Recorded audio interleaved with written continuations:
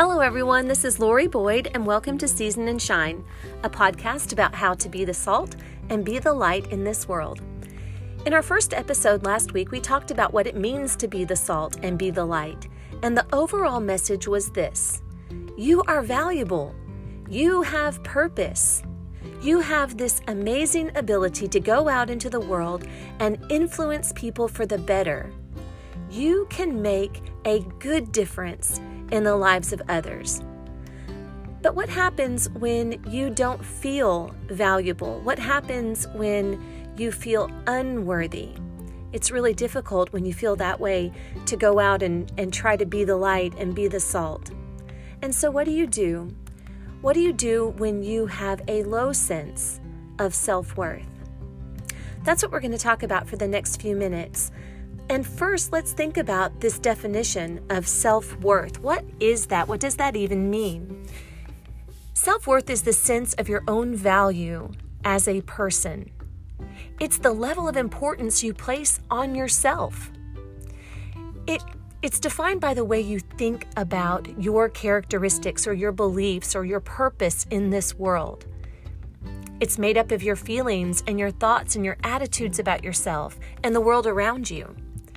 It involves how you see yourself and knowing who you are and who you want to be.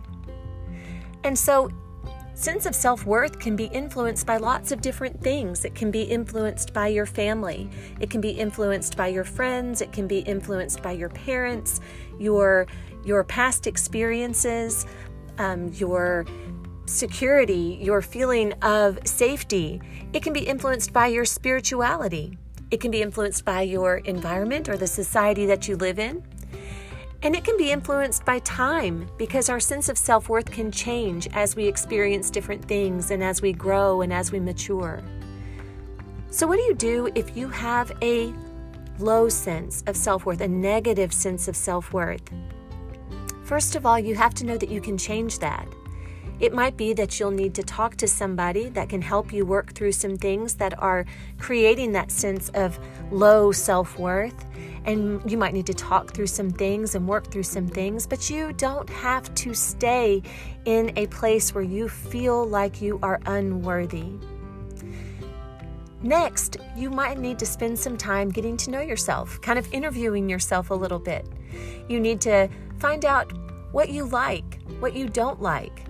Who are the influences in your life? What are the things in your life that you can change? What are the things that you cannot change? What are you interested in? Get to know yourself a little bit. Find out what is important to you. Next, you have to be honest about some of the choices you've made in the past, good choices and bad choices, and really think about what you could have done in certain situations differently, what you maybe didn't have any choice but to respond in a certain way. Think about that. And then lastly, you're going to want to redefine your worth, but you want to do it through a divine perspective. You want to look at yourself through the eyes of your Creator. Look at yourself and allow your worth to be defined by the one who made you. So I want to tell you a couple of stories so that we can get a good understanding of what it means to have value. First of all, there's a story of an American tourist who was in Paris. And while he was there, he purchased kind of an inexpensive necklace in a little junk store. When he came back to America and he had to go through customs in New York, he was shocked when he had to pay a really high duty on that item, on that necklace, and he wondered why. And so he had it appraised. And when the jeweler was looking at the necklace underneath a magnifying glass, he looked up and said to the man, "I'll give you $25,000 for this necklace." The man was really surprised and decided to have another jeweler examine it. And this time he was offered $10,000 more than the last jeweler. He asked the jeweler, "What do you see that is so valuable about this old necklace?" And the jeweler said, Come look through the glass. Look through the magnifying glass." And when he did, he saw a little charm with an inscription that read, "Napoleon Bonaparte to Josephine." the value of that necklace came from its owner. It came from the fact that it belonged to Napoleon and was given to Josephine. That is what determined the worth of that necklace. Worth was determined on the basis of who that necklace had belonged to. Now here's another story.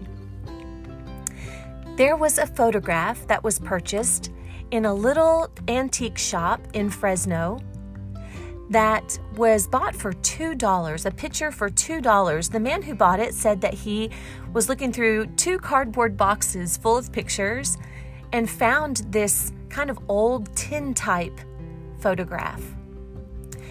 And it caught his eye, and he bought it, spent the $2 to buy the picture. Come to find out that the person, or one of the people that were in the picture, was a man by the name of William H. Bonney, who you might know better as the infamous outlaw Billy the Kid. This is only one of 2 pictures that have ever been seen of Billy the Kid. In this picture, he was playing croquet. And the estimated value of that picture was set at $5 million. $5 million. The worth of that picture was based on the amount that someone was willing to pay for it. It was valuable because somebody was willing to pay $5 million for it. See, the worth of something can be based on what someone is willing to do to have it. So think of those 2 stories and think about the idea of worth and the idea of value. And hold on to that for just a second, because I want to switch gears and talk about how the world determines worth, how the world around us determines worth. Sometimes worth is something that can be purchased in this world. The currency is beauty or talent, intelligence, wealth, education. These are things that people will purchase or pay money for in order to feel worthy. Sometimes worth is based on accomplishments or earnings. Overall, it's really driven by society. Worth is determined by what other people tell us about ourselves or what our culture has told us is meaningful. This is a false concept of worth, and it is authored by the devil himself, really, because the devil wants you and I to fall into this world's deception of what worth is, because he knows that we'll never be good enough or worthy enough. And when we don't meet the world's expectations of worth, it leads to guilt, to depression, to disappointment, low self-esteem, the very things that will create a wedge between us and our Creator. Do not be misled by the devil, and do not be misled by culture. We have to change our perception when it comes to worth. We have to change it from worldly to godly. Instead of looking to the world to determine our value, we need to ask ourselves, what does God say? What is His truth? Because here is how God determines worth. Think back to those 2 stories I told you just a minute ago. We are worthy because we belong to God. And number 2, we are worthy because He was willing to pay the ultimate, immeasurable price for us. We belong to God. That makes us worthy. Just like that necklace, because of who it belonged to, it was worth a lot. And we are worthy because He paid an immeasurable price for us. Our value was set at an immeasurable price. And so listen to some of these truths that we find in the Bible about what it means to belong to God. You were made in His image. You were fearfully and wonderfully made. You are His possession. You are precious in His eyes. He knows everything about you. You are His child. He wants to give you good gifts. His desire is to save you.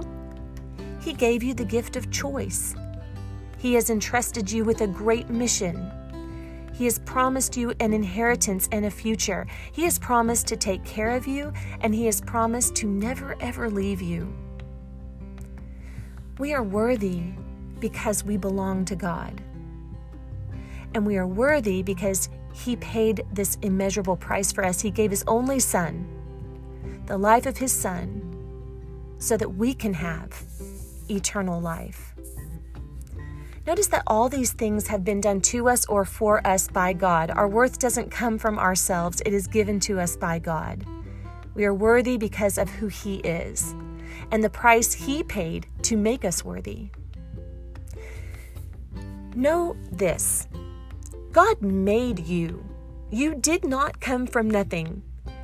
The Bible says He made you a little lower than the angels and crowned you with glory and honor.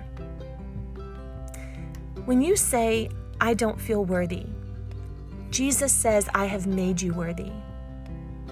We can't define our value by the world's standards, because remember, if we do, we'll never be good enough. With God's standard, it's not a matter of being good enough. It's a matter of, is Jesus good enough? And the resounding answer to that question is yes. Yes, He is everything good, everything pure, and everything perfect. And when God sees you, He sees His Son. You are worthy. You are valuable. You are salt, and you are light.